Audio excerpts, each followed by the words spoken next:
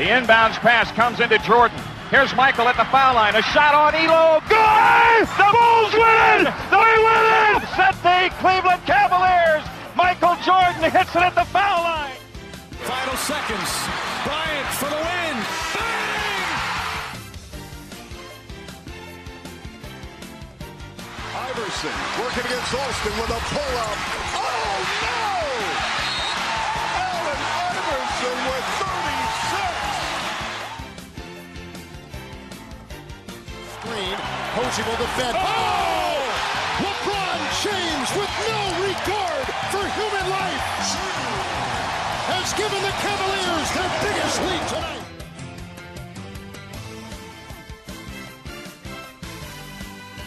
Nine-tenths left. A 3 wins the series. It's Lillard. He got the shot off. Lillard, good! Good! And the Blazers win the series!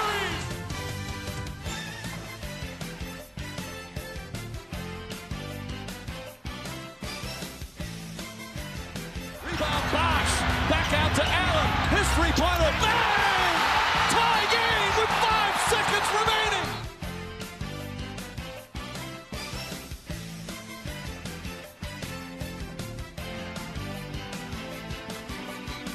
Anything's possible. Anything's possible! This episode of the Iconic Podcast is, as always, brought to you by Iconic Clothing Company. Go to the Instagram page at Iconic Clothing Co. You can go to the website as well for all the gear. This episode of the Iconic Podcast, we are recording. It is Monday night, June 17th. We are in the aftermath of the Anthony Davis trade to Los Angeles, and we are just in the middle of the calm of the storm that will be the NBA draft coming up later this week. You'll probably hear this podcast Thursday morning, maybe day of the draft, we'll see. And then following that, we've got free agency not too far right around the corner.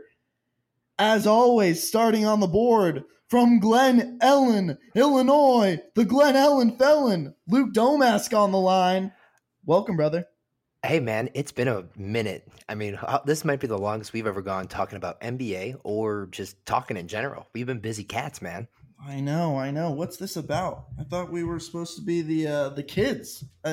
Now we got to be adults and we're working. And what the hell's going on? It's bullshit if you ask me. Yeah, no, I'm exhausted. I know we've done podcasts hungover. We've done podcasts sick. I think I've had the flu before. I've lost my voice. But, you know, we're a little tired. But it's the eve of the NBA offseason. One of the most soon-to-be most iconic off seasons, I think, in NBA history. And with everything that's going to be going on this week with the draft and then the following week with free agency and AD trade this past Saturday. What's this? A watch bomb on a Saturday afternoon? You know, I'm hanging out with my friends. I'm in the city in Chicago just hanging out. And all of a sudden I get a watch bomb that AD gets traded. Is that where we're starting, or where do you want to go? You want to go NBA Finals? I mean, there's a whole lot to talk about. Before we move on, okay, Uncle Luke, I love you because the pace that you run at, it's a great opposition to my pace. So let's slow your roll here, player. Okay, first things first. I'm like the first 3 minutes in the NBA Finals, like game one. Yeah, everyone's just running miles per hour. Yeah, that's it. Oh my God, is that brilliant? Oh, that is so brilliant. Everyone's just running amok, not realizing that they might have 7 games to play. And they say a series doesn't start until you win a game on the road. So first things first here, Uncle Luke. First things first. This is another NBA season in the books for the two of us. And I say it every year. But the coolest part of this is that we get this unique form of historical documentation. We get the luxury, or I guess maybe not the luxury, of going back and looking on things we said at the beginning of the year, comparing that knowledge to what we know now. And not many people who are sports fans get that opportunity. And I'm happy to have you alongside riding shotgun for this journey that was another NBA season. Thank you for being the Chewie to my Han Solo. Hey man, the feeling is mutual. When we started that podcast, the NBA podcast, Another Day in the NBA in October, and then in 2017 when we started it as well, You know, these are the two most important podcasts for me each year. You know, in October and then at the end of June, coming into July, because it's just a kind of perfect bookend of the NBA season. Because for where we started, it's always fun to go back and listen to the things we were talking about in October, and then fast forward to June, basically almost an entire year later, and a full NBA season later, and to see how a lot of takes went the wrong way, how a lot of things went the way we expected them to. And everything in between. That's why I love the NBA, because sometimes it's not always the destination, but it's the journey and how we get to where we're going. I will say, and maybe this is a reach, because, you know, I watched obviously a little bit of US Open golf this weekend. I would compare our 2 preseason NBA episode and our postseason NBA episode. Those are like 2 of our majors in our podcast, right? Throughout the season. Like this is Augusta and this is the US Open. Absolutely. I think there's something to that. I mean, I take these episodes as seriously as ever. I'm not necessarily always one to put in a whole lot of preparation. I usually try and enjoy the art of conversation, let it fly off the dome. But man, for the preseason and the postseason NBA show, I tend to try and put together at least a few ideas, because there's so much running through my mind. And as I was doing the research for this episode, I'm going through all the moments of this NBA season. I go, oh my God, I forgot about that. Oh shit, that happened. Wait, oh my God. And all of a sudden I've got this list of 20 to 30 different things that I'm trying to talk about. And we've only got 1 hour of an episode to get through it. So we got to get moving, son. We got to get moving. I think we start with the NBA Finals. No better place to start. I mean, I'll let you take the lead here, because I got a couple of questions for you, but I'll let you go and we'll go from there. I'm going to, before, I have to get this out there, because I've always taken this aspect of journalism and entertainment and broadcasting, whether it be radio or TV, I take this very seriously. And it's the transparency.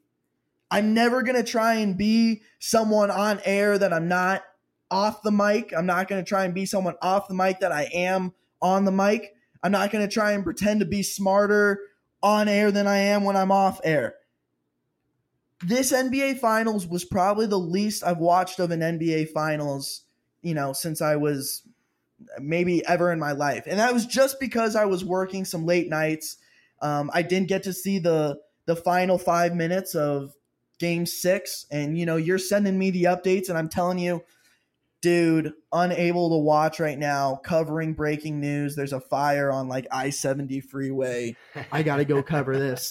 And listen, to have the brother in arms able to send you in-depth, detailed updates for the NBA Finals, man, I would hire no one else to do it than you. So one, thank you for doing that. But I needed to put that out there, that I did not get to see every possession, every minute, every shot like I have in the past. Now, let's not kid ourselves. I was still doing my homework. Let's not forget who we're talking about here. This is Bobby Buckets, right? Bobby Buckets, you know what I mean? Come on now. I'm still taking care of my business, but I did not get that live, in the moment, possession by possession feel that I've gotten in the past. So I did want to put that out there, because I'm not trying to fake anything. I'm not trying to front. I'm just trying to be me and explain what was kind of going on for me through this series. I think the funniest, totally fine. Yeah. And listen, that's life, right? Like, for the rest of my life, I'm not always going to be able to watch every minute of every game. I know that. Right now I'm working at KOMU, and I'm just trying to become a better storyteller, period. Whether it's sports involved, whether it's crime, whether it's weather, I am trying to learn how to tell stories and perfect that art. And so if I can do it outside of sports, then, well, you better goddamn believe I will be able to do it with sports. So I'm putting in some work in the minors right now. I got to take care of some business, but I will be back in my full glory in no time. And I am fully prepared to talk some NBA hoops here. Now, heading into this series, or looking back on it, I should say, and then I'll let you go, Uncle Luke. I think it is so funny that game 1 of the Toronto Raptors NBA playoffs, they lost to the Orlando Magic. And DJ Augustine gave them the business. I mean, in retrospect, that's mind-boggling, Uncle Luke. I've seen DJ Augustine do some pretty remarkable things in an NBA uniform. I'm not going to lie. However, I do remember where I was when I watched that game. That was one of the first games of the NBA playoffs. And the Raptors just got outplayed, just completely outplayed. They looked outman. Aaron Gordon was covering 90 feet of the basketball court and just taking down Kawhi and holding them off as much as possible. And you're thinking, oh my gosh. The Raptors, they kind of coasted through this year. Kawhi set a lot of back-to-backs and a lot of games in general, their load management stuff. But all of a sudden, I'm starting to think, dare to dream Orlando Magic, and then they took care of business pretty early. But you're right. This came out of nowhere and is definitely one of the most unsuspecting finals endings, I think, of our lifetime. One of the biggest ones for sure. Finals endings? Just how, if I'm reading your point right, is that the way the playoffs started, especially for the Toronto Raptors, sure, you didn't think for a moment that this is how it was going to play out. Sure. You know what I mean? Because when we did our the last time we spoke about the NBA on a podcast was before the NBA playoffs, right? And we were talking the Final Four basically in the East, how it's going to be Boston, Philly, Toronto, and the Bucks. And you and I were talking like the Bucks look the best, that they've looked the best all year. They've been the best team in the NBA. And then you got Philly, definitely the most talented team in the East with the most talent. Embiid, Simmons, Harris, Butler. And then you look at Boston, it's like definitely underperformed all year, but maybe they have that switch because there's just so much talent on that team. And then you look at Toronto and you're kind of like, of the four, I was thinking like, okay, well, we really haven't seen Toronto's best basketball yet this year. They kind of coasted. New first-year head coach. Don't know how that goes sometimes. But, man, after game 1 of that playoff series between them and the Magic, I was thinking, like, I don't know. They're going to get out of the first round. I wasn't thinking that. But, those things kind of start creeping in your mind because there's so much time in between games that these things can change. Narratives can change so much. So to fast forward to the end of to the end of June to be world champions, to be parading downtown Toronto today. I mean, you told me in April, I'd have been like, well, how the hell did we get there? And okay, so let's be fair here, Uncle Luke, and I'm going to give credit where credit is due, man. I mean, if there was one guy that was talking about Toronto, of course the Milwaukee Bucks were the focus point of our discussions, but Uncle Luke, you were showing a lot of love to Toronto the whole time. And you said, we haven't seen Kawhi really turn it on yet. And when he does, he's as bad as a man on an NBA court on 94 feet of hardwood. You had faith in Fred freaking Van Vliet. Rockford, stand up. Wichita Rockford, State, Illinois. The shocker. Dude, you called it. I no ounce of jealousy, just an absolute standing ovation from my end, because you're talking about an undrafted, undersized, not necessarily uber athletic guard who did absolute work against my Milwaukee Bucks and then was pivotal in this series against the Golden State Warriors. So, Uncle Luke, congratulations on just the phenomenal crystal balling that you did. I wouldn't call it crystal balling. So I'll tell a quick story here. So middle of November, the NBA season starts now pretty early in October. So we're about a month and a half in, and the Bulls were not good this year, but I still went to plenty of games, handful of games. And the first game I went to was between the Raptors and the Bulls. And this was before the Boylan takeover and Fred Hoiberg being fired and all the BS that went on in the middle of December between the Bulls. And I remember going to that game, and Kawhi played like 15, 20 minutes. Now I don't even know if he did play, actually. And the Raptors walked in, and literally from the tip, and the Bulls weren't any good this year. They were one of the worst teams in the NBA, the third worst team in the NBA.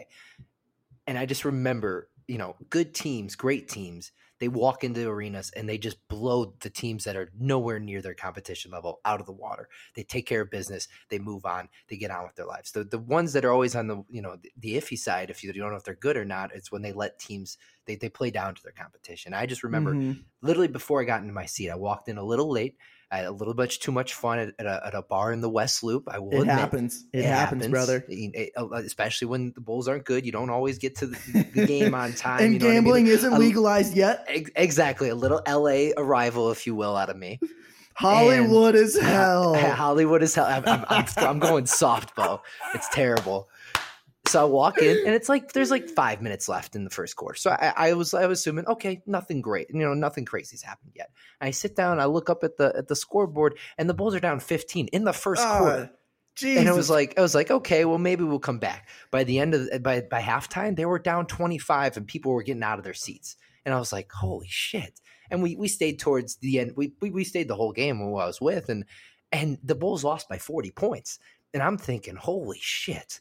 And it wasn't like Kyle Lowry had a big game. Kawhi barely even played at all, if I recall. Marc Gasol obviously wasn't on the team yet. They had Valanciunas. Ibaka just dominated the boards all game. I've always been a huge Ibaka guy. But I just kind of remember like sinking there. Actually, I was so literally my Twitter avatar is from that game. I'm sitting there and I'm just like in shock almost. I'm like, these Raptors, we used to dominate the Raptors. I don't care if they're a way better team than us or not, but we always used to take care of the Raptors, or at least play them really well, especially during the Rose and Butler years. But now that they're in a rebuild, the Bulls, but it was just like, holy shit. They just walked in to the United Center and just cleaned us, wiped us with the floor. And I'm kind of thinking there, I'm like, if they can do that without their best player, without anybody doing a massive contribution or having an incredible game, what is the ceiling of this team? So I kind of always kept it on the back burners. I did bet on the Raptors a lot, which kind of was the important thing for me to kind of keep tabs with this team. Yeah, to keep tabs with this team all year. And I just remember like just, I've always been a big Fred VanVleet fan back to Wichita State. I love point guards, and you can attest to this. I love point guards who just have a certain feel, a natural feel for the way the game is. Watching LeBron, I'm not comparing Fred VanVleet to LeBron, but when you watch LeBron always understands the pace of a basketball game, especially in the playoffs. He knows when to push it. He knows when to bring it back a little bit. He's got complete control, and Fred VanVleet has a little bit of that in him. He knows when to take big shots, and he's not afraid to take those big shots, a la the Milwaukee series, and then obviously in Game 6. And he's always, especially in college, he was the guy who always controlled that Wichita team. He always knew when the Shockers needed to up the tempo and when they needed to dial back a little bit. And I've always felt like guys who can do that, point guards who can do that, are always going to have a place in this league. And yeah, he's undersized, but he competes like hell every single game, especially on the defensive end where he gives up a lot of, intangibles on that end. And so to watch this team kind of just fly through the playoffs and get to the Bucks series and they're down 2-0, and I'm thinking, all right, here's I hate to bring it up, but we gotta, the Bucks destroyed them in Game 2. Everybody was writing off the Raptors. I mean, what were your feelings Game 2? I know we haven't really spoken about it because we've kind of just moved on, obviously, but being up Game 2, what were your like gut check feelings going into the rest of that series, up 2-0 against the Raptors? So I have a couple thoughts kind of regarding all of this, to be honest. So we'll start with Fred VanVleet. And I think the word that you're looking for, Uncle Luke, he's a game manager. Yes. Bottom line, he doesn't necessarily need to score. He doesn't necessarily need to rack up assists.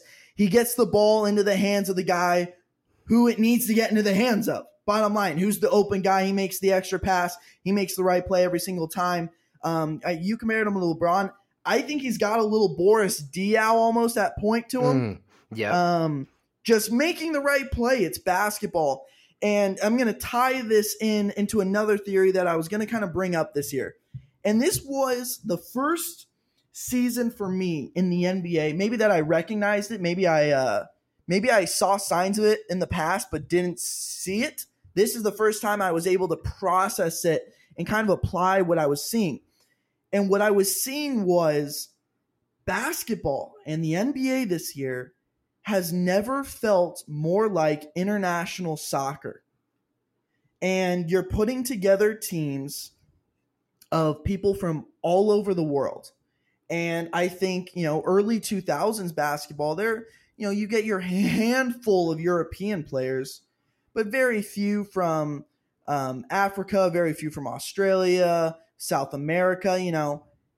Now you look at this Toronto Raptors team, and I seriously, the whole time through this playoffs, I just viewed them as a soccer team. If they were competing in EPL or if they were competing in the Spanish league, I just saw them combining together, buying into a single thought, a game plan, and they all bought in together. It wasn't, yes, Kawhi Leonard was the leader of the team, but Kawhi Leonard isn't necessarily the greatest embodiment of like American basketball. And in fact, I would say his style of play is very international, probably from his time in San Antonio. And I look to the rest of the NBA, and there's probably similarities elsewhere. And I think Milwaukee Bucks are right there now. So you want to talk about game 2. I was conflicted after game 2. I was so happy with the way the Bucks had played. I didn't think the series was over. Right. I thought the Bucks would win, but I didn't think the series was over yet. I knew playing in Toronto would be really hard, and I knew that if Toronto grabbed game 3 right away, that you might be able to shake the Bucks a little bit. The Bucks were all about rhythm, momentum, keep it going, don't let anything stop it. Right. Keep the movement. It's that pace. Don't interrupt that pace. Don't jar it. Don't jam it. And it's almost like in baseball when a hitter or a pitcher gets into a rhythm, right? Say a pitcher's feeling good on the mound, they just start pumping, right? They're not taking it time in between pitches. And that's what the Bucks could do a lot. There were times where they're like, all right, we just want to get this shot up so bad because we know it's going in. And they wouldn't wait. They wouldn't say, no, let's wait. They just had confidence. And I thought the moment that the Raptors were able to shake that confidence in the Milwaukee Bucks in game 3, you could tell a little bit. Oh, shit. Like, this is a series. And the Bucks are going to have to wake like the fuck up, or else they're going to be in some serious trouble. And that was the bottom line. I was never upset with the Bucks. In actuality, and my mom was comforting me throughout all this. And she said, Bo, you're early. You picked the Bucks to be the 4 seed this year. You didn't pick the Bucks to win the NBA championship. You didn't pick Giannis to win MVP. You're a year early right now. Just enjoy this as much as you can. And then I'm talking with my dad, and we're saying all of this experience, every single minute, whether it's Giannis balling out, whether it's him getting dunked on, whether it's him getting mad blocks at the rim, it was all good experience. It was great stuff. And no one just succeeds right away. They often say that your greatest accomplishment begins after one of your largest failures. And you look at LeBron. Give me 5 seconds, then you can take it. You look at LeBron in 2012. You look at, 2011 against Dallas. Probably one of his largest failures in life. He averaged 19 points a game in that series. Since then, the man has been on an absolute tear. He's been on a vengeance, and we haven't seen anything like it since. I think Giannis next year will be in a similar position. Last year for us, it was going 7 games. That was the experience that we took away. This year, we were prepared for a 7-game battle. We knew what that entailed. Now, next year, when the Bucks are hopefully, doing their thing again, as I suspect they will, when they get to the Eastern Conference Finals, if they're lucky enough to get there again, those guys are going to look at each other and say, guys, we've been here. We know what this is like. We have no problems moving forward. In game 3 of the 2020 NBA Eastern Conference Finals, whoever the Bucks might match up with, there's a good chance that they're going to say, all right, we ate that shot. We ate that run in the 3rd game. It's time to clap back. We've been here before. We can do it again. So I took nothing. I was really trying not to be a Debbie Downer about this whole series. And all experience is good experience for this Milwaukee Bucks team. All those points there, perfect segue into what I wanted to get into with the Raptors, because at game 2, a lot of people were writing off the Raptors at that point. And you talk about taking the hits, being in a certain situation, having experience, and being able to bounce back. This Raptors team, as you said, was a collection of guys who, on all different types of teams, kind of came together, that were brought together by Masai Ujiri. And they had all been there before. They have all taken the hits. Lowry was a part of those Raptors teams that for how many years could never get over the hump, whether it was, always running into LeBron or running into the Hawks that one year. Like they took the hits, and Kyle Lowry just knew how to respond, and they were not phased. Obviously, Kawhi had been there before. Marc Gasol, how many times did Memphis was almost just there, almost getting over the hump? Serge Ibaka absolutely knew that feeling. How many, and serious question right here, Uncle Luke, how many 5-round fights have Serge Ibaka and Marc Gasol been in their basketball careers now? Against each other. Against other people. They have eaten those shots, and it paid off this year because they had to go through those trials and tribulations to succeed when it came to the big stage.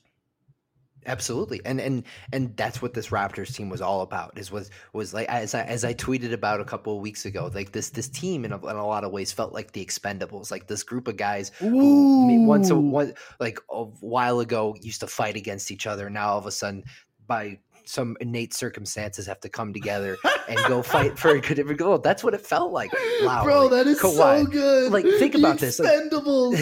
Like, the Warriors for the last 5 years have dominated the Western Conference. Kawhi has lost to the Warriors at some point in his career in the playoffs. Marc Gasol, they were up 2-1 in 2014. Memphis was on the Warriors and lost it when they were at home up 2-1. Serge Ibaka obviously at OKC, the 3-1 series. Like, these guys all came together and competed. Danny Green, a part of that San Antonio team as well. Like, all these guys knew how to respond in game 2 or in game 3 of that Eastern Conference Finals. And it seemed like they never looked back after they responded in game 3 and won that game. And then obviously went on to win 4 straight and go to the finals. Now, kind of pivoting into the finals here to yourself. I know you didn't, as you said, didn't watch a ton of this series. And obviously there's plenty of narratives out there that you could follow regarding the Warriors and how this offseason plays out, whatever. But I want to ask you right now, I know you're not, but what moving forward, is the West wide open? Do you, because I may have a different opinion on this, is why I'm asking. Next year, obviously, with KD likely out for the rest of the year, going into 2020, and then Clay out for the majority of the year. Are you I wouldn't say writing off Golden State, but do you think the Western Conference is it's more open, like the NBA in general, the NBA Finals next year is far more open to a lot more teams because Golden State has the Golden State dynasty, the bridge has been taken down a little bit here. The gates have been open, and I'm wondering, is this upcoming year? We always talk about how difficult it is to three-peat and how difficult it is to continue this dominance and response in your poll on our iconic Twitter about what's more enjoyable, winning the first time or three-peating. I think the NBA. This is my question. I think the NBA is kind of next year is kind of this interesting, depending how free agency plays out, obviously. But there might be more teams in play to make the finals next year because of Golden State's weaknesses at the moment than I think any before in this decade. So, Uncle Luke, you want to talk about the West being wide open, right? And I think when you ask that question, you're insinuating that this year it was not wide open, right? I assume that's what you're insinuating. Yeah, I would say that, obviously we've been talking about this. If we go back to October when we did the preseason pod, we said, we said that it's not a given they're going to get there, but by all means, betting favorites, absolutely. And we were just coming off the news basically a couple of months ago that Boogie was going to join them. So at the moment, it was just like Golden State's coming out of the West, unless I see otherwise. So, and here's the deal, Uncle Luke, okay? We're insinuating that this last year, yeah, of course the Warriors were the betting favorites. But like the Lakers in 2003 against the Spurs, and like the Lakers in 2004 against the Pistons.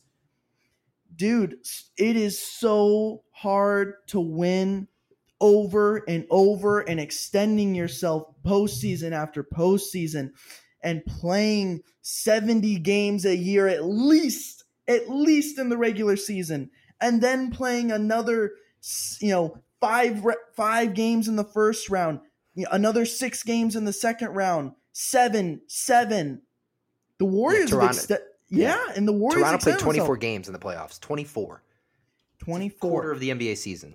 Now and I kind of wanted to bring this up too, because Kawhi Leonard obviously has been such an advocate for resting, right? He said that without load management, man, I would not be here right now. And you could tell, like, honestly, after the games, he was in pain.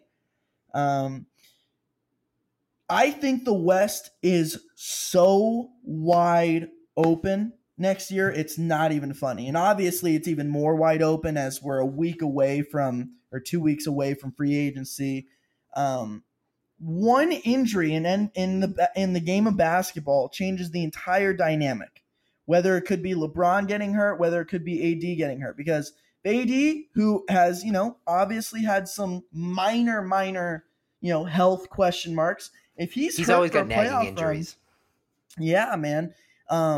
If he's dinged up heading into playoffs, could the Lakers, led by LeBron, Kuzma, and a couple other guys, can they take down a Rockets team? Can James Harden without Chris Paul beat a Lakers team? I think the West is so wide open.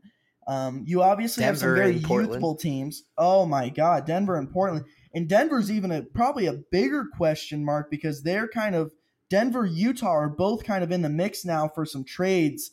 It looks like Denver doesn't want to give up Jamal Murray, so they probably will be staying put.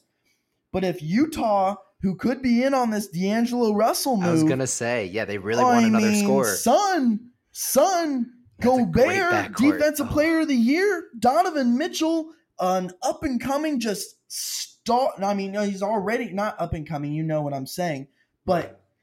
And you add D'Angelo Russell to that team, and they've already been good in the playoffs. And D'Angelo Russell clearly has been a player who does well in intense playoff, home court environments. You don't think Utah would rally behind D'Angelo Russell and the ice in his veins lefty? You don't think that whether it could be Mike Conley ending up in Phoenix, whether Mike Conley ends up, maybe if Utah isn't able to pull off the D'Angelo Russell trade, Mike Conley ends up there. You don't think he could give one solid year? I think Portland has improved every year in the playoffs. This West is so wide open. And, obviously yesterday the NBA championship betting favorites came out. Dude, I don't know how any single one of those teams is more of a favorite, including my Milwaukee Bucks, including the hometown Los Angeles Lakers. I don't know how you could look at any single team in this NBA and say, oh, yes, they're the favorite moving forward next year.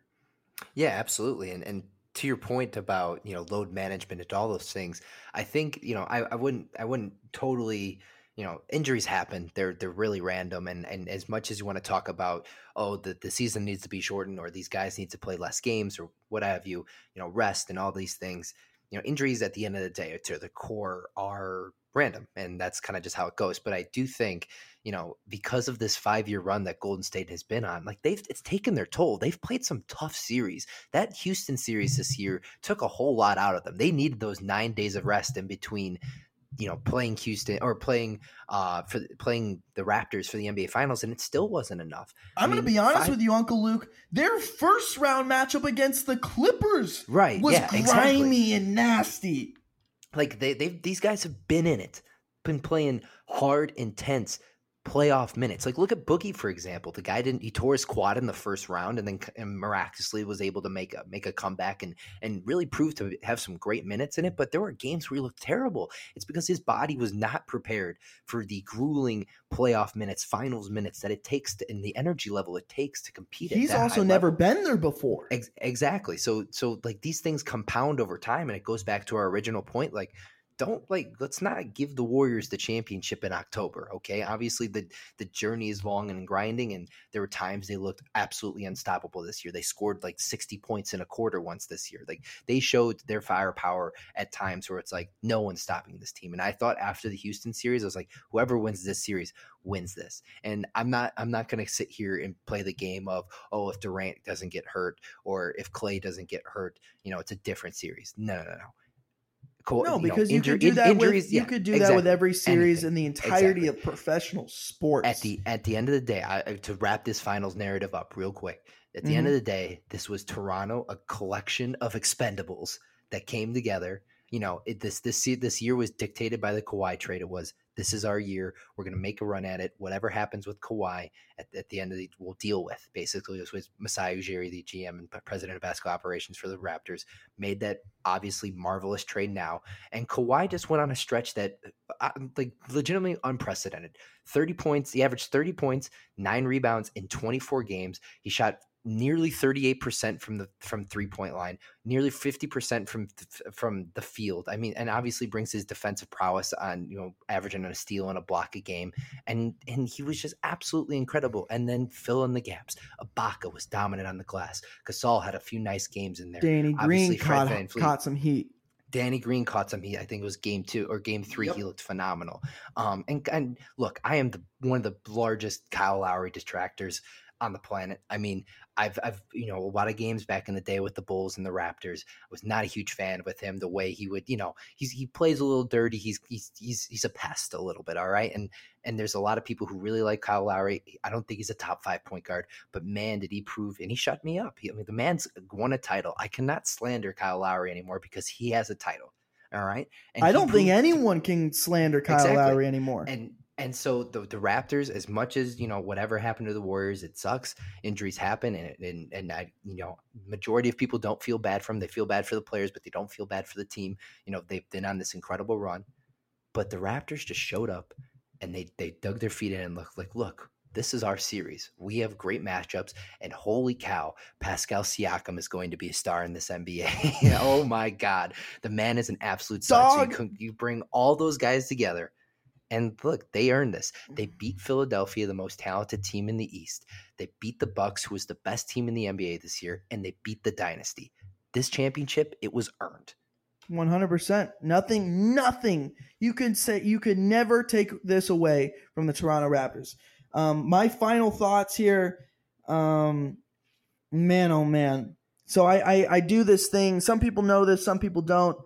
I take pride. I'm just trying to become, a better sports broadcaster. So what I do is I write down, I create note cards. I've got sheets of paper up in my bathroom and in my room, and it lists every NBA champion since 1970. It has the MVP from that season. I have it for baseball. I have every UFC title holder ever. Dog, when I go write this Raptors 2019 NBA championship down with head coach Nick Nurse, that is going to stick out like a sore thumb in 10 years. And I'm going to just look back and laugh. And I'm going to think about Uncle Luke and his Fred VanVleet obsession and just a bizarre NBA finals. I mean, obviously Clay going down and, KD go down. And that's back-to-back games. It's just, what a weird finale to this NBA season. And people always say, we know what's going to happen in the NBA. It's just a matter of kind of how it happens. Well, 1, we didn't know what was going to happen. And 2, we had no fucking clue how it was going to happen this year. And that was obviously ever apparent looking back on it all now. Spicy P, that dude just gives me nightmares. He doesn't, that Gatorade logo when you're playing 2K when a guy gets tired? Yeah. He doesn't have that. He doesn't have right. that. So you just, when you play with Spicy P, as the kids are calling him, When you play with Spicy P, he doesn't get that Gatorade logo. You can just hold down that right trigger and that boost and that sprint button all day long because that dude has a motor unlike anything I have ever seen in my entire life. Yeah, all right, Uncle Luke. Yeah. We got to start looking forward here. Because Anthony Davis, who, I mean, as of a year ago, was a consensus top 5 player in the league. I don't think a single person who watches basketball would argue he's outside the top 10. Well, he's teaming up with LeBron James.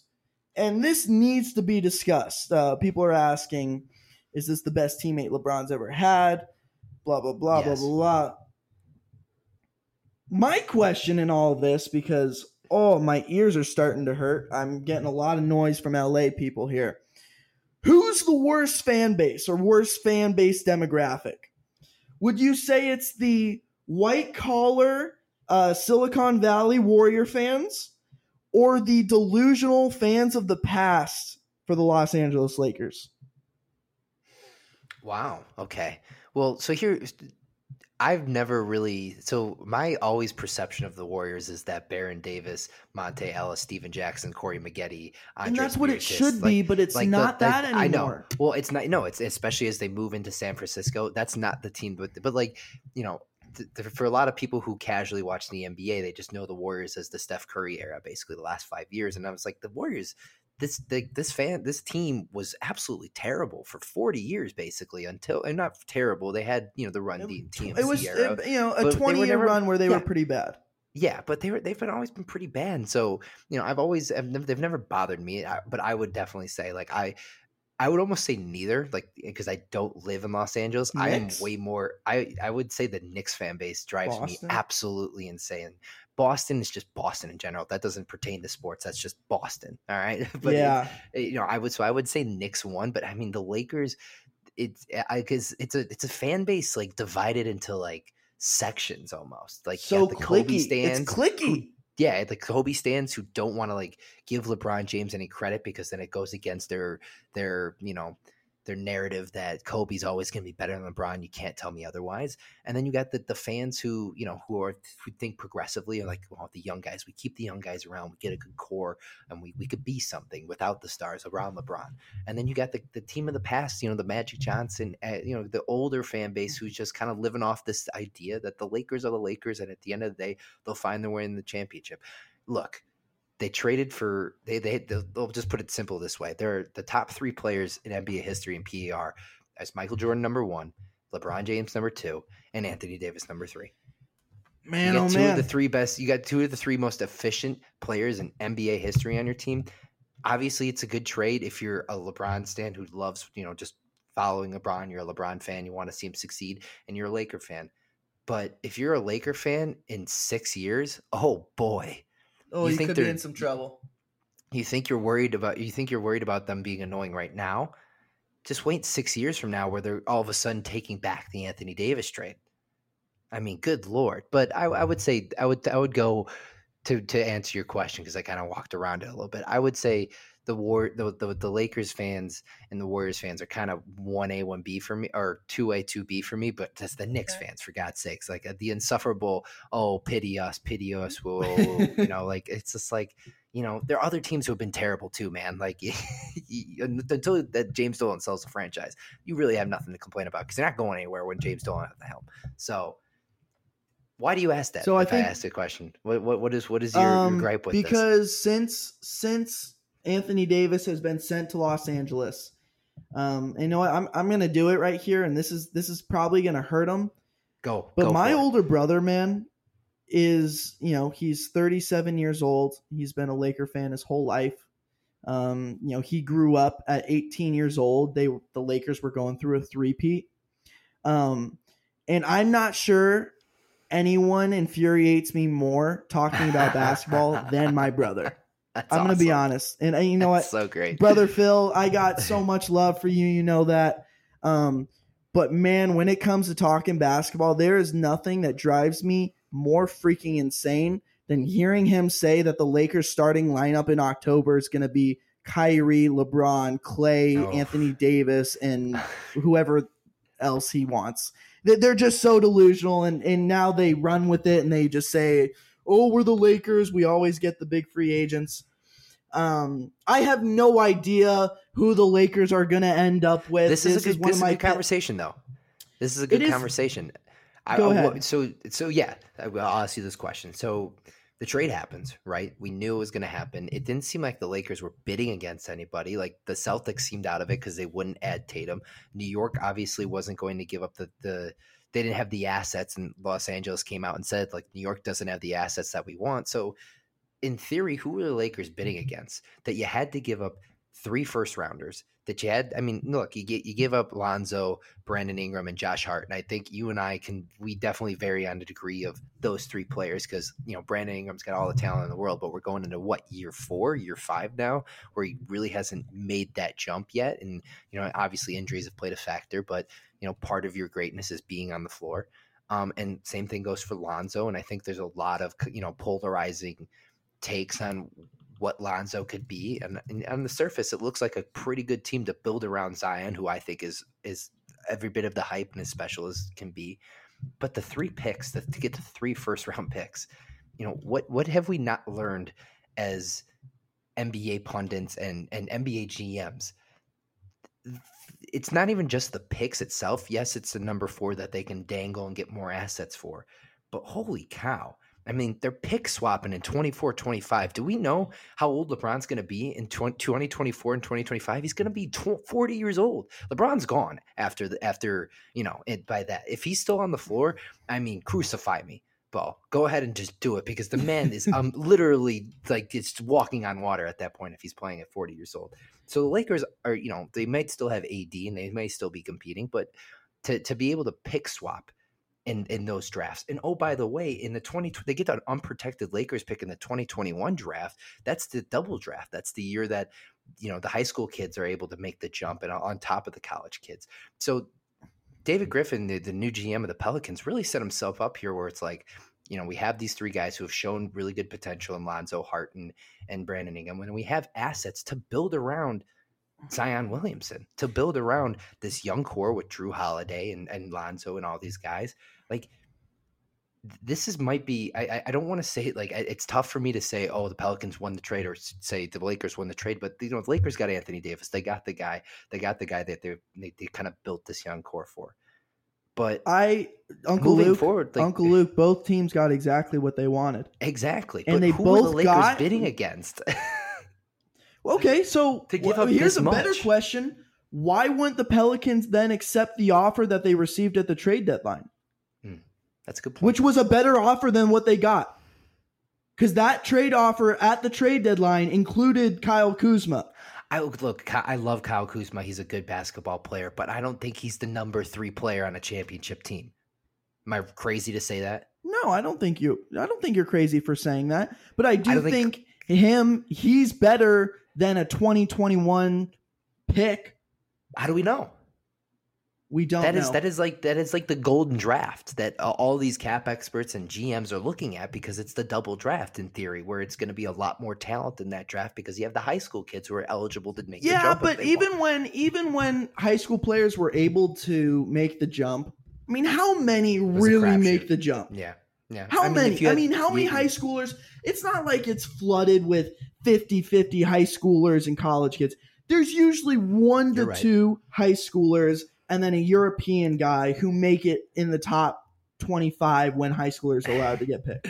This is a great conversation because it is a battle of theories, because I am all about the asset generation and the asset building and just setting yourself up for the next time a disgruntled star comes along and you can throw all the picks at him. I think it's important, and it's more important though for the Pelicans than it is the Lakers. The Lakers don't need assets. The Lakers need stars, and they're always going to be able to attract those kind of stars. The Pelicans may not have that opportunity, so they need the assets to develop a team. I think the Pelicans got exactly what they wanted. They don't need to rely on getting a big free agent anymore. They have their picks. They have their young studs. They have a system now to be put in place. The Lakers, who, aren't great at drafting, aren't great at player development, are just going to say, you know what? Let's just get the stars, and we'll worry about the rest when it comes later. I'll tell you right now, I don't know if there's a single team in the NBA that can offer the same package, the same dynamic, and the same setup that the Lakers can right now. You get to go to the Lakers that you say, all right, you get to live in Los Angeles. You get to play alongside LeBron James. You get to play alongside Anthony Davis. You're going to be competing for a title, and you might get a role in Space Jam 2. I mean, come on. That's all great and all, but this is a question I have for you, and it's a very legitimate question, is how long is this window here? You know, like I said, LeBron James has been the most durable NBA player I have seen in my lifetime. Until he's not, right? Exactly. And he had that groin injury this year, and it was way worse than I think a lot of people give credit for. Like, the guy was out for a month and a half. Like, there was that underground rumor injured with the trainer who said the female trainer. Did you see that Instagram post? Halfway through the year. It. What was it? It was like it was like one of the trainers for the Los Angeles Lakers, and she just was on her private account, and she posted a picture with LeBron saying that his injury was so demonstratively worse than what people knew. Right. And that she had never seen an athlete go through what he went through to recover and get back into games. Yeah. I mean, it's no secret the man, his training and his regiment and his second to none. Second to none, maybe in NBA history. And obviously now that he gets the extra couple of months that he hasn't gotten this decade, basically, to really rev up the season. Like, I really feel like it's boom or bust this year on the Lakers, because if you look at it, like, they got about $25 million in cap space. You know, that doesn't include the luxury that they'll likely go over. I'm sure Jeannie Buss has no issue if it means a championship team is being put together. But can you trust Rob Pelinka to either go after the right fit and superstar that they're out there to pair with these guys? Can you trust them, or can you trust them to go out and get like 4 or 5 middle of the line good players that you can rely on? Because we saw it in the NBA Finals this past year. You need Depth. 7 or 8 guys to win a championship. Depth. Look, do you really think Anthony Davis, for as great as he is, he's had a lot of nagging injuries in his life. He's not, he's played 70 plus games in the past couple of years, but he's lost some time to injury in his career. Has he ever played a basketball game in the NBA where he was not the center of attention? Right, exactly. I mean, that's just the luxury of playing alongside LeBron James.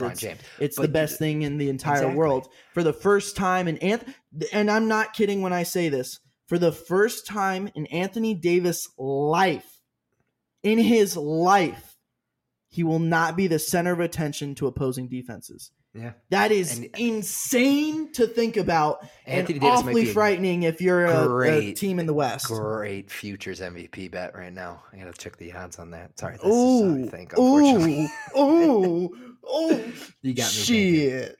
Well, so to answer that question, like, what do you think say you're not Rob Pelinka, because I'm not gonna say, Bo, you're Rob Pelinka. That would just be a disrespect to you, it sounds like. Thank you. I'm actually really glad you said that. Bo, you're the GM of the Lakers heading into this offseason. What are you doing? You going after that third superstar and then filling the gaps like they did in Miami around Bosh, Wade, and LeBron, or with minimum contract guys? Or are you going after a JJ Redick and then maybe a Tobias, or like a collection of really good players that aren't stars but would be really good fits around Anthony Davis and LeBron James? So Drake obviously dropped those 2 songs this week. Both are pretty heat. He has the song Money in the Grave with Rick Ross. And then he also has the other song, I'm forgetting the name of it, but he goes, my path, I wasn't supposed to go to Cambridge. I'm good at math, but I'm better at language. Well, I'm not so good at math and money, to be honest, but I am pretty decent with language. I have no idea how the Lakers are going to make this work financially, but if I'm the Lakers, I don't really need. Okay, I test Kemba's word, because it was just a week ago when Kemba Walker was asked, Kemba, would you be willing to take less than a max to make this work out here in Charlotte? He said, yeah, of course I would take less than a max. Well, now if you're the Lakers, you can say, Kemba, we heard you talking the other week. You said that you would be willing to take a little bit less money. Well, we got a great opportunity over here. If you're willing to take a little bit less money, we're going to, provide you a nice backup point guard as well. Maybe you start there. If that doesn't work, I think they continue with the veterans. I like Mike Conley as a fit to be with the Lakers. Left. Say it again. No trade assets left, and it's a massive contract. And that's I thought I started this by saying I'm not good at math, but I'm better language. Right. And I think the direct quote was, I have no idea how the Lakers pull it off money wise. Yeah, that was the direct quote. Because it's a bizarre setup that they have right now, and so you would test the star waters. You would still call. You would I would still pick say and choose. LeBron. I'm picking choose because I don't think Kyrie. Okay. I don't know. I don't think I do call Kyrie. I don't think I would call Kyrie. I think Kyrie is one. It sounds like he's set in Brooklyn, barring a miracle meeting in Boston next week. It sounds like he's going to be in Brooklyn.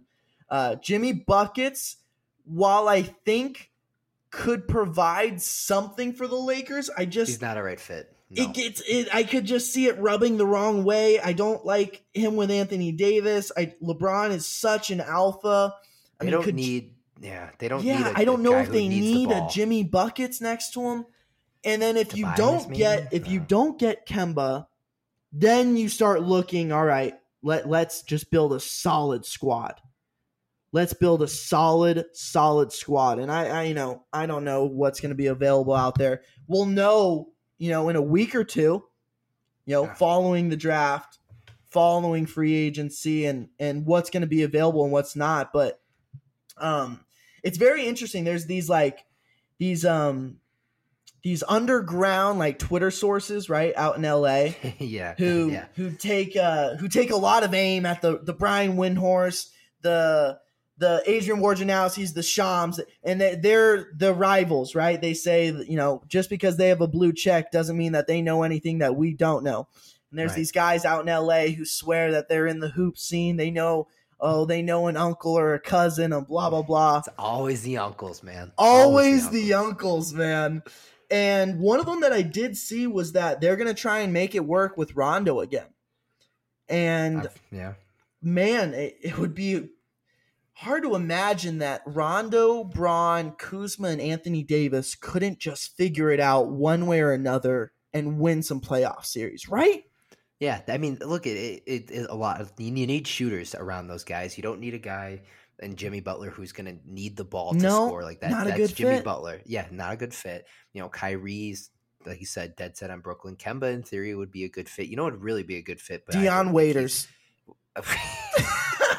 I'm okay, so I'm half joking, half not joking. Yeah, I know you're not, but that really threw me off. I was going to say Chris Middleton would be a really good fit along those two. It would be. I don't know if he's not signing for the max, I would be shocked. Yeah, I think Milwaukee's all but got him locked up as well. And and obviously the Kawhi rumors aren't going to be in full effect, but I think I put Kawhi's leaving percentages, if I had to put a percentage on it, at 60% he's leaving and 40% he's staying. I thought it was maybe 80-20 throughout the year, maybe 90-10, but I definitely think this championship run and this kind of bond he's put together with Toronto is going to maybe make him think twice about it. But Kawhi's dead set on the beach in 75 degrees in January. I can't blame the man. It's not it, but and I mean I know you're just cracking jokes and I appreciate that, but I really don't think it's about the beach thing. That's where his family is. That's where his home is. He grew up there. He has memories there. It's his dad passed. I mean, his dad was shot when he was 15 years old in Los Angeles.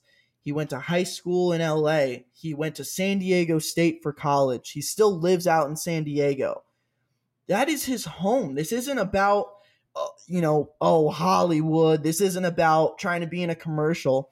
Right. For Kawhi, it's about just being home. And that's why I think if he leaves, that's why he'll leave. No, I definitely agree. And I've honestly been enjoying the Kawhi Leonard love that he's gotten. It's great. It's deserving too, especially after all the hate and criticism he got last year. Exactly. It's so refreshing to see him be appreciated. And it's so rare to see a kind of a unique introvert get love like this. So rarely so often they're outcasted. A little bit, a little bit of his personality, and he's very much been stereotyped throughout his entire career as this guy who's got no personality. He just doesn't show it on the court. You know, he doesn't show it in the public eye, and there's nothing wrong with that. That's just how he wants to live his life.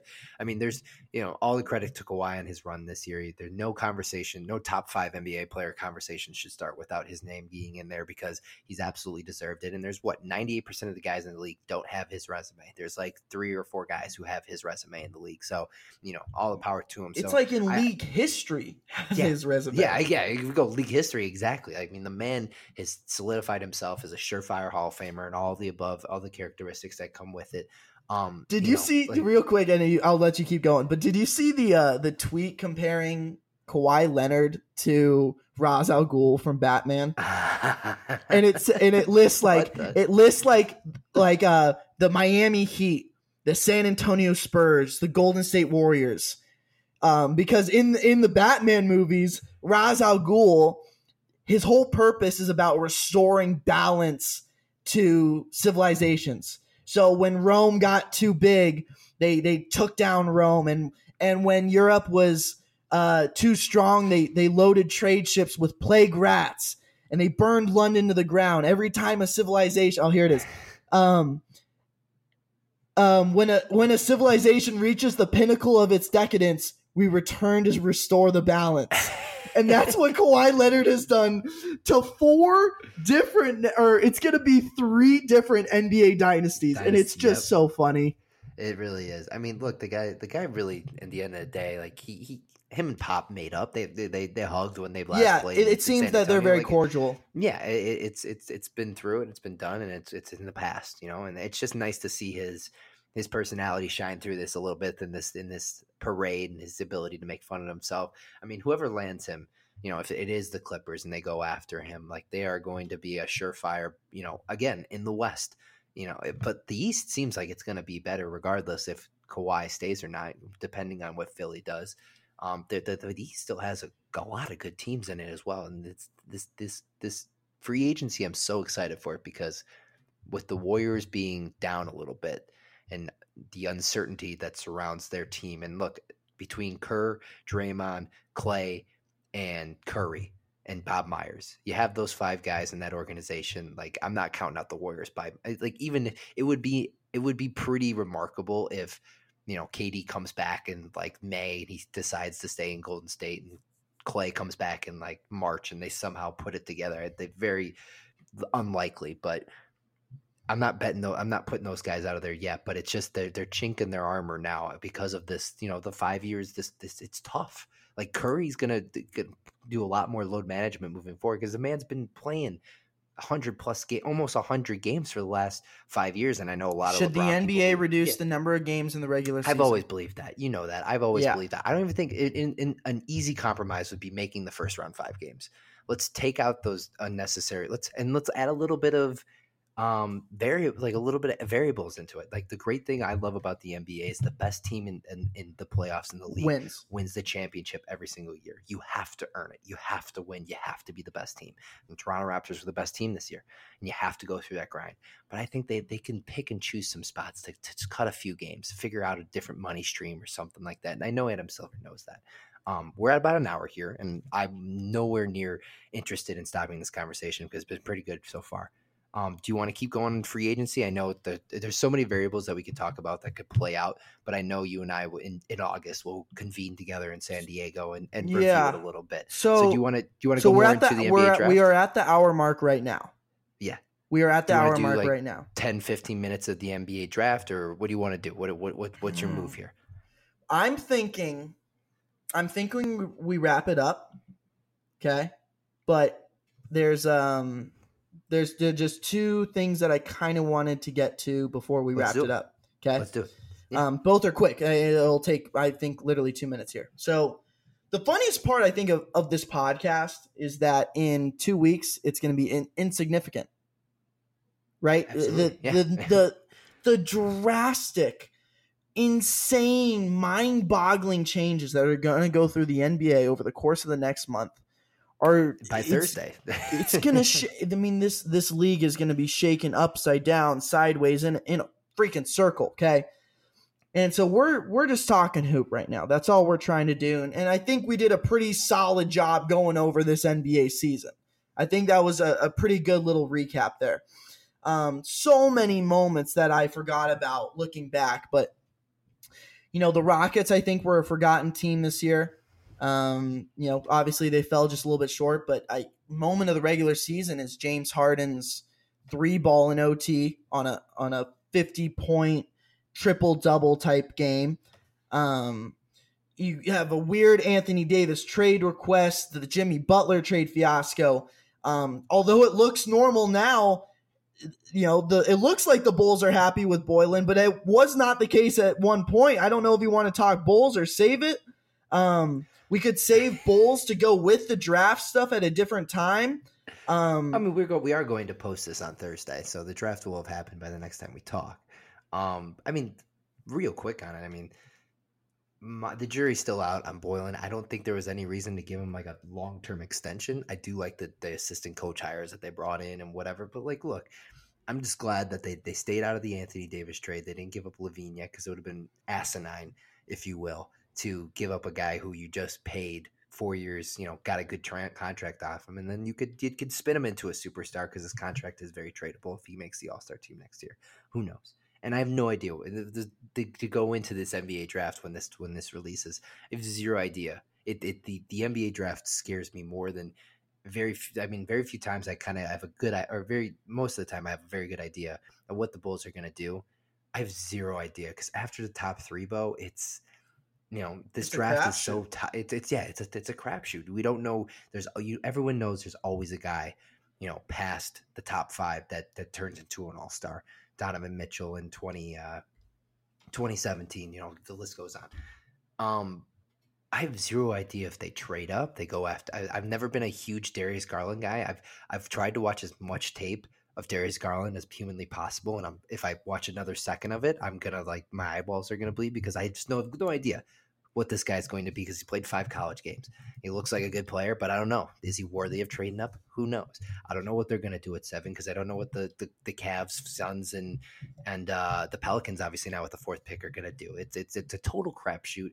And I think the chaos starts on Thursday night. I definitely think that this is where it gets crazy because there's a whole lot of variables that could go one way or another in the NBA draft. And unfortunately, my guys, Gar and Pax, are going to have to be in the middle of it. As scary as that sounds, as a Bulls fan, it's going to be a roller coaster. And maybe they do just stand pat and draft, maybe Culver falls or whatever. It's my one read, and I'll wrap this up right here. My one read on the fan base so far right now, how everyone feels about this is all right, well, Jim Boylen's our coach, and if we had to rank the top 30 coaches in the league, where does Jim Boylen, get placed in there right now? We don't know. It's definitely not high. That's not. Sure. I didn't know if you were asking if that was a rhetorical question. Yeah, exactly. We have a serious hole in our point guard position, and look, we've had a serious hole in our point guard position since April 26, 2012, when Derrick Rose tore his ACL. That hasn't been changed since. You have a good roster. Hopefully, their core is Levine, Wendell, and Laurie, and Otto obviously as well. But those 3 guys, those 3 young guys, they've had some injuries, and I love them all 3. I like their talent, I like their ceiling and everything. But who knows? They got to make jumps at this point, and so the fan base is just kind of stuck in this kind of odd. I don't know. It feels limbo? like limbo, purgatory is what it feels like because we got screwed I honestly moved on right away. I turned off the TV after the lottery because I was just so I knew it was a possibility. So did I tell you about where I was during the NBA lottery? No, you didn't. I didn't mention because I got some flack for it. So the NBA lottery was happening. It was one of the last week, maybe, of the school year. So a lot of people were celebrating. Maybe it was 2 weeks before the end of the school year. And, it's that senior vibe. Everyone's just kind of trying to go out as much as they can, have a good time. I was plenty busy, but I got my work done. And we said, all right, let's go to Harpo's, right? We're going to we'll keep an eye on the lottery at Harpo's. And we're on the roof. We're doing our thing. And I roll over to Harpo's, and I'm rocking a Jordan Bulls jersey. I'm trying to show support, bro. I was trying to show support. And there were other guys in Bulls gear.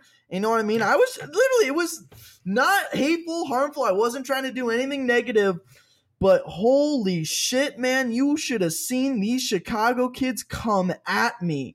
After the Bulls got that 7th pick, you would have swore I killed someone.